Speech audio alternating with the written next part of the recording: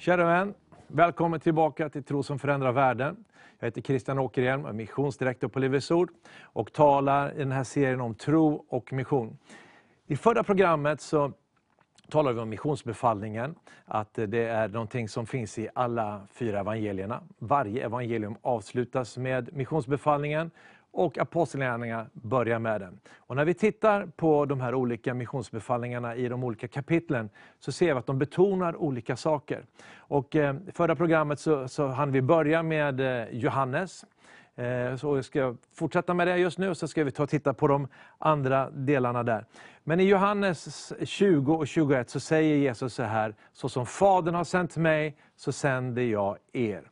Och för att det här ska kunna bli en verklighet, att när Gud bestämmer sig för, kallar någon av oss och vill sända oss, så krävs det ju ändå att vi ger en respons, att vi ger vårt gensvar, att vi är villiga. Vi kan lyda missionskallelsen, så kan vi vara olydiga missionskallelsen. Det finns ju en känd berättelse i Bibeln, och egentligen handlar den om Gamla testamentets enda missionär som påtagligt är alltså kallad till mission. Och det är Jona. Jona var profet i norra Israel och levde ju nära frontlinjen emot Syrien. Och så säger Gud till Jona så här: nu ska du gå till Nineve och så ska du varna dem då. Och vad gör Jona? Jo, han sticker åt andra hållet helt och hållet. Han sticker sydväst istället för nordöst. Nineve, det ligger djupt in i Syrien, och det är det som ligger faktiskt i dagens Irak. Det är dagens Mosul. Och det var dit Gud kallar honom att gå. Nineve kan vara intressant att veta också, att Nineve på det gammal akadiska, det språket som man talar på den tiden, betyder alltså plats för fisk. Och det var förmodligen kopplat till ett stort tempel för fiskguden Dagon, där vid Tigris. Men Jona vill inte springa åt det hållet, han vill sticka åt andra hållet och försvinner ner till Joppe, eller Jaffa idag. Och hoppa på en båt och vill segla bort till södra Spanien. Jag tror inte han skulle åka dit och spela golf, vilket man gör nu för tiden då, men han ville bort till Spanien. Och när han är ute på havet där så kommer en stark storm och skakar om det här. Han är på flykt, han är ovillig. Han vill inte låta Fadern sända honom. Eller hur? Och han är djupt deprimerad. Det är min enda förståelse av att han kan ligga och sova i stormen. Hela båten håller på att gå upp omkring där, och besättningen som inte är judar utan de kallar ju på sina hedniska gudar. De är desperata, de är livrädda, och här ligger Jona och sover.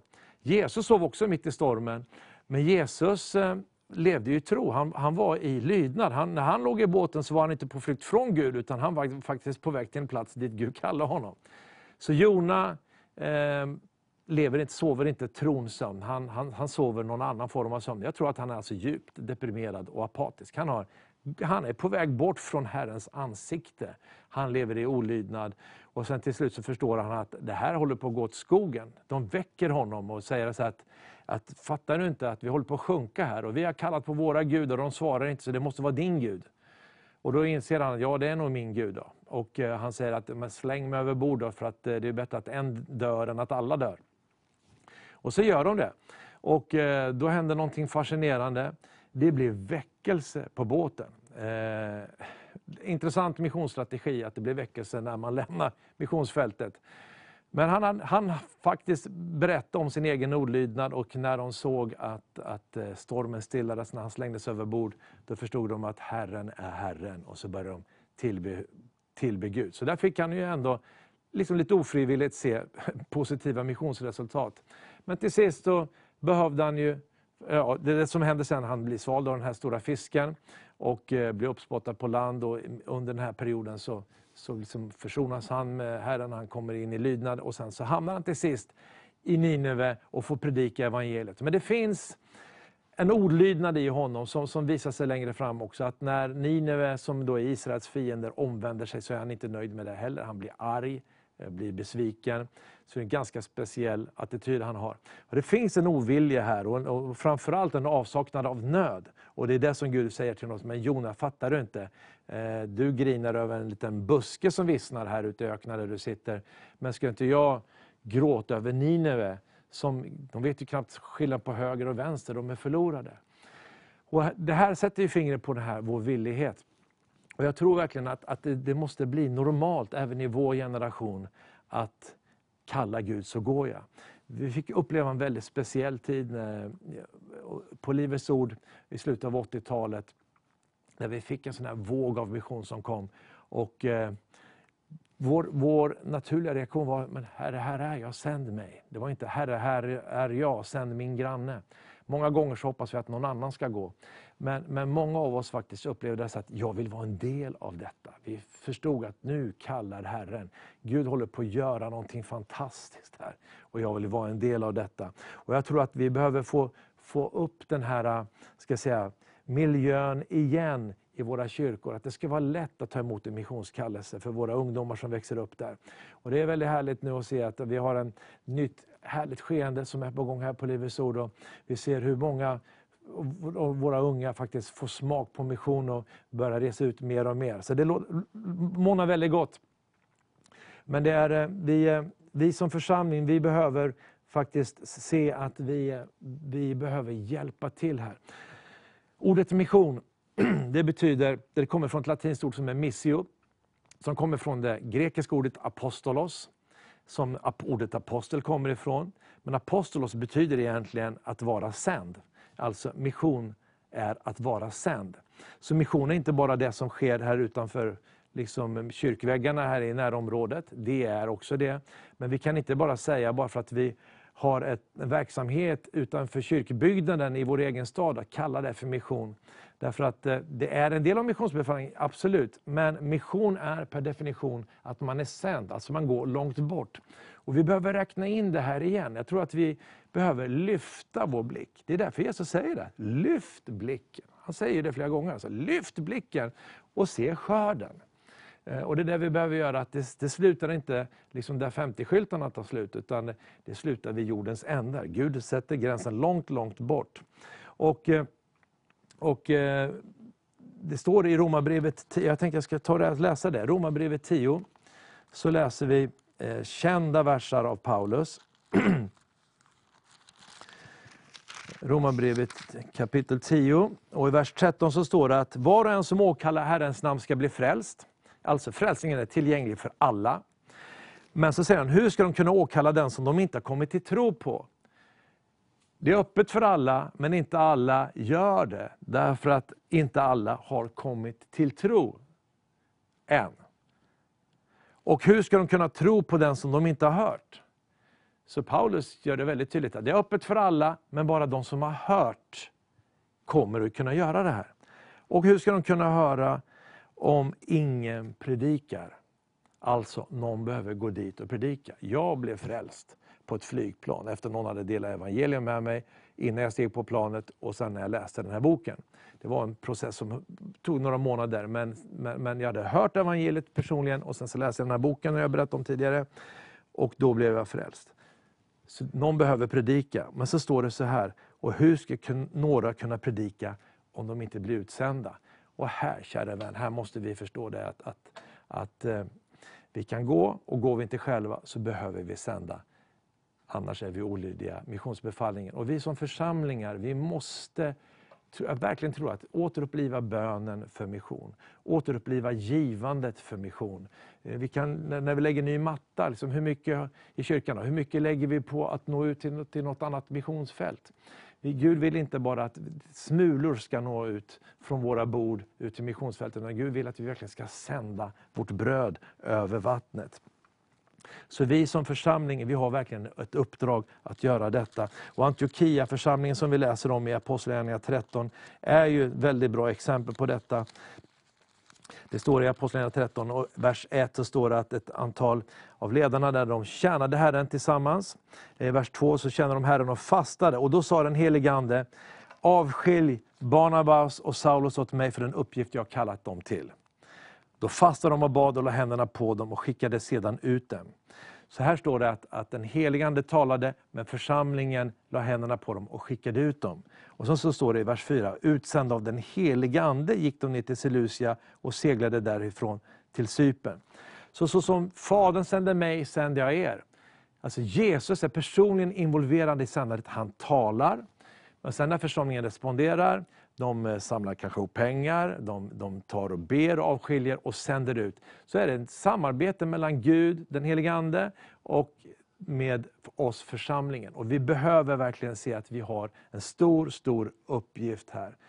Så att, för om inte vi gör det, då kommer det bli väldigt många som aldrig kommer ut. Jag har läst statistik på det här att av alla som upplever missionskallelse så är det till slut bara 1 av 20 som kommer ut. Och det här är ju ganska tragiskt, därför att då finns det människor då som upplever Herrens kallelse på att gå, men så kommer väldigt många av dem inte ut. Och det kan naturligtvis bero på personliga skäl, att man i något läge då inte vågade ta steget, eller man fattade något annat beslut. Men det kan också vara så att viljan fanns där, överlåtelsen fanns där, men det fanns inte stöd från Kristi kropp. Och här måste vi bara fortsätta att uppmana varandra. Därför att vi lever i en tid av skörd.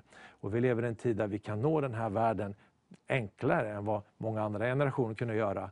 Men då måste vi också vara upptagna med missionsbefallningen. Att vi inte är fullständigt upptagna med allt annat. Utan att vi faktiskt ser att här har vi ett stort uppdrag.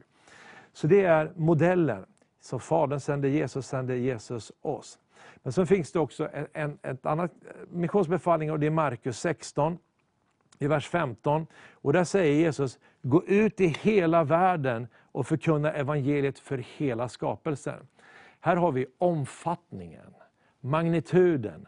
Liksom, hur långt gäller missionsbefallningen? Och då ser vi då att Jesus sätter inte gränsen vid stadens gräns, eller vid kommunens gräns, eller ens vid nationsgränsen. Han sätter gränsen vid jordens yttersta ändar. Och det här är en tid då det inte fanns flygplan, det inte fanns radio, tv och internet. Han sätter gränsen så långt bort det bara går att komma. Och här behöver vi som sagt då lyfta upp våra blickar.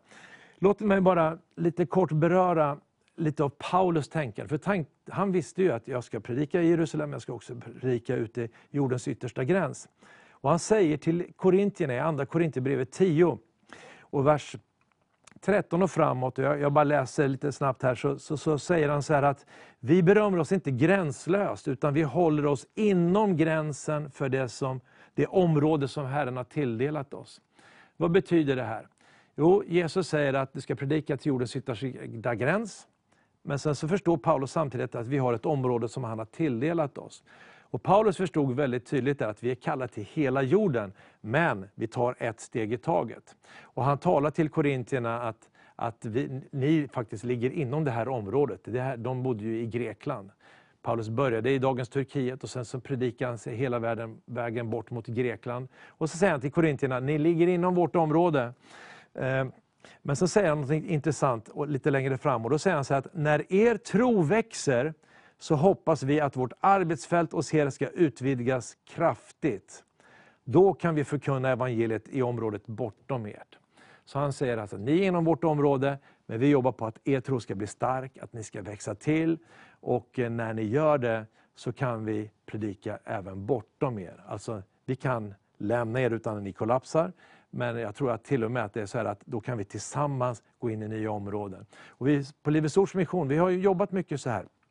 Personligen så var jag med och startade upp församlingen i Moskva 1995. Och när vi gjorde det så talade Herren till mig så att bygg den här församlingen som ett andligt hem för Moskvabor, men också som en bas eller en träningsbas för troende, vilket vi gjorde då, och även en bas för mission. Och när vi då var 1,5 år gamla som kyrka, då sände vi ut våra 20 första missionärer ner till Kaukasus och Centralasien.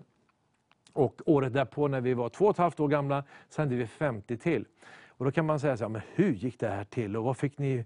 Det var någon miljardär från Amerika som kom och hjälpte er att göra det här. Nej, när vi skulle skicka ut de här 50 nästa, då hade vi faktiskt inte pengar för det. Så vi fick verkligen sträcka oss i tro. Men som församling så gick vi ner på knä och sa, Herren, vi är en missionerande församling. Vi överlåter oss att be och ge och träna och sända ut de här människorna. Och när vi gjorde det och la händerna på de här 50 och liksom började förbereda för att sända ut dem, då såg vi hur vår ekonomi ökade med 60%. Och så lades den på en helt ny nivå. Och därför kunde vi göra detta. Sände vi ut dem till Centralasien. För något år sedan eller 2 år sedan så var jag nere i Turkmenistan som har varit ett av världens mest stängda länder. Där har vi församlingar. Och då sa pastorn så här till mig. Han sa så här att du är min farfar. Och då tänkte jag, hur menar du nu då? Ja, men du kom till Sverige, du kom till Moskva och inte bara du utan alltså, ni svenskar kom till Moskva, startade församlingen där.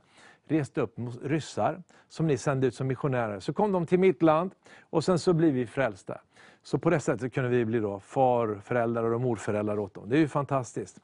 Men också fick vi se att när vi etablerar församlingar i de här områdena så kunde de i sin tur, som i Tadzjikistan till exempel, så kunde de i sin tur sända missionärer. Jag tror jag har haft mellan 30 och 40 missionärer från Tadzjikistan in i Afghanistan. De talar samma språk, samma kultur.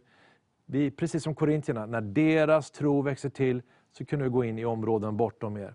Från Moskva också fick vi på samma sätt se hur evangeliet nådde ner i Vietnam och hur man då idag i princip arbetar i varje provins. Ett fantastiskt arbete som har växt fram där.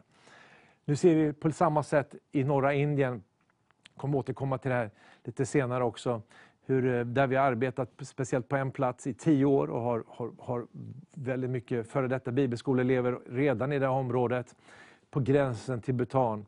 Och nu ser vi att när deras tro växer till så kan vi tillsammans med dem nå in i Bhutan som också är ett väldigt, väldigt onått land. Så det finns en strategi här som Paulus pekar på. Men han säger också till romarna lite senare i Romarbrevet, när han kontaktar dem, så säger han så att nu är mitt arbete färdigt här i nordöstra delarna av Medelhavsområdet. Nu är jag på väg till Spanien. Så han visste att han har en världsvid kallelse, men han visste också att han måste ta ett steg i taget. Och det är så fascinerande här med hur Herren kan leda i olika tider in i olika områden som är speciellt öppna i den tiden. Så här har vi jättemycket att lära oss, men vi behöver vara villiga att gå när Herren kallar. Låt oss gå vidare. Vi har pratat om modellen, det är så som Fadern sände Jesus, sänder han oss. Vi har talat också om storheten, omfattningen. Men nu också, låt oss tala om metoden.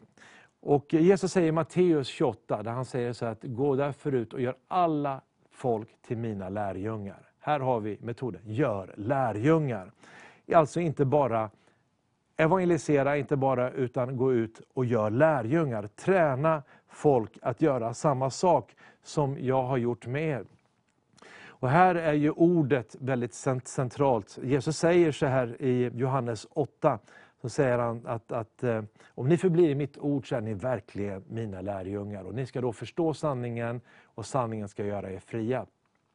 Men jag tänkte att jag kunde slå upp ett annat bibelställe. Och det är andra Timoteus brevet. Och slå gärna upp det med mig. Det är ett väldigt härligt ord här. Andra Timoteus brevet 3, vers 16 och 17. Och där talar Paulus om Guds ord. Och här ser vi hur viktigt Guds ord är i den här träningen av troende. Och här talar han då till sin lärjunge Timoteus. Hela skriften är utandad av Gud, alltså och Guds ord. Den är utandad av Gud, inspirerad av Gud. Den är nyttig till undervisning, den är nyttig till tillrättavisning och upprättelse och fostran i rättfärdighet. Och här kan man se, här handlar det om en personlig andlig växt som vi behöver göra. Det räcker alltså inte bara för att få någon frälst, utan vi behöver se till att de får växa andligen. De får växa karaktärsmässigt. De får växa och utvecklas som kristna. Det är jätteviktigt. Och så kommer han i nästa vers och säger det här, så att en gudsmänniska blir fullt färdig, väl rustad för varje god gärning. Så här handlar det också då inte bara om att mitt personliga andliga liv växer till, att jag utvecklas som en kristen, utan också att jag kan lära mig att och också bli väl utrustad för tjänst, att kunna hjälpa till att bygga församlingen, hjälpa till att bygga Guds rike. Gud vill alltså rusta oss, och det är det här som är själva poängen med metoden som Jesus har, att träna lärjungar att göra precis samma sak som han gjorde. Jesus gick till Fadern och sen 10 dagar senare så kommer den helige ande på pingstdagen. Vad händer då? Jo, Petrus och lärjungarna gör precis samma sak som Jesus gjorde. Och så ser vi genom apostlagärningarna hur det som Jesus har visat, hur han agerar i sin tjänst, hur de tar efter honom och får se likadana resultat. Jesus säger att om ni tror på mig så ska ni göra samma gärningar som jag gör och ännu större. Jesus multiplicera sig själv genom att göra lärjungar. Och det är det du och jag också behöver göra. Så det här är en missionsstrategi. Och här använder vi bibelskolor, här använder vi ledarskapskurser. Här har vi olika sätt med mentorskap och ledarträning och allt detta. För att verkligen se till att vi får fram arbetare, ledare, pastorer. Och när vi gör det så kan vi också plantera församlingar där ute. Sen har vi ett evangelium till och det är Lukas. Och där så kan vi tala om själva budskapet som vi ska predika. Och det är nämligen omvändelse och förlåtelse av våra synder. Omvändelse och förlåtelse av våra synder. Jesu första predikan var: omvänd dig och tro på evangeliet. Omvänd dig och tro på evangeliet. Så en del av tron är omvändelse. Det är väldigt svårt att tro på Gud om man inte har omvänt sig. Om jag är på väg bort från Gud så kan jag inte leva i tro på Gud. Så därför börjar allting med en omvändelse. Och i vår moderna tid där det är så fel att tala om synd, och folk blir irriterade på att vi talar om synd, och de vill hellre att vi ska predika om någon snäll Jesus som är som en slags jultomte och som inte lägger sig i för mycket i vår livsstil. Men Jesus lägger sig i människors livsstil, därför han vet precis vad som förstör oss. Vi måste inse att människan är sjuk av synd. Bibeln till och med talar om att vi är döda i våra synder. Och då räcker det inte med liksom lite vitaminer, då behövs det operationer. Vi behöver hjärttransplantation, vi behöver nya hjärtan, vi behöver bli födda på nytt. Och det är därför budskapet som predikas också måste vara väldigt tydligt. Jesus predikade ju så att folk antingen blir frälsta eller arga. Och det ser vi också på andra i Apostlagärningarna. Folk blir frälsta eller arga, och det får man kanske leva med. Vi är inte arroganta i det sätt som vi predikar, men vi måste förstå att evangeliet är utmanande. Och där ingår verkligen omvändelse från synd. Och bara återvänder till det här bibelstället vi läste om i förra programmet, när Paulus talar om att det inte var olydig den himmelska synen. I slutet där så säger han att det jag predikar, det är att de ska omvända sig. Det är Apostlagärningarna 26 och 20. Jag predikar till hedningarna att de ska omvända sig, att de ska vända sig till Gud genom att göra handlingar i enlighet med deras omvändelse. Så alltså behöver vi då predika om försoningen, att världen är försonad. Men också att de behöver ta emot Jesus och omvända sig för att också kunna bli förvandlade. Så att människan, en ofrälst människa är upp och ner, men evangeliet vänder den människans liv rätt. Och sen har vi då apostlagärningarna, och här har vi då medlet. Vi har talat om modellen, som Fadern sände Jesus, sände han oss. Vi talar om omfattningen i hela världen. Det är i Markus 16, gå ut i hela världen. Vi talade om modellen, gör lärjungar, som är Matteus. Vi talade om budskapet som vi ser i Lukas, om omvändelse och tro. Och nu ska vi tala om hur, på vilket sätt, vad är medlet till att det här ska kunna bli av. Och i Apostlagärningarna 1 och 8 så finns det enormt mycket saker man kan nämna där. Men låt mig läsa det här. Och det låter så här.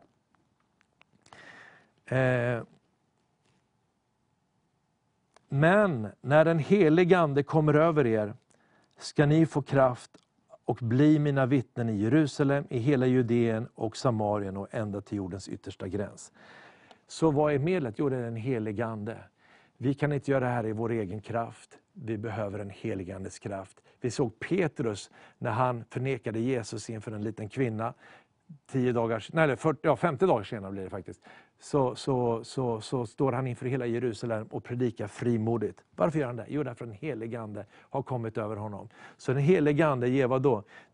Den helige ande tänder våra hjärtan. Han ger oss vision och passion. Han ger oss också frimodighet. Och han ger oss också kraften att genomföra detta. Ordet för kraft här, det är alltså dynamis. Och man skulle kunna säga att dynamis är mirakulös, dynamisk kraft att bryta igenom. Dynamis är besläktat med ordet för dynamit. Det finns en sprängkraft i evangeliet. Det är fantastiskt. Och den helige ande vill komma över dig och mig att vara vittnen. Men Gud vill också genom den helige ande komma över församlingar så att vi alla tillsammans också tänds och får den här världsvida passionen och glöden för mission. Och när vi gör det så kan vi också få en vision för att få det genomfört. Tack ska du ha. Gud välsigne dig. Amen.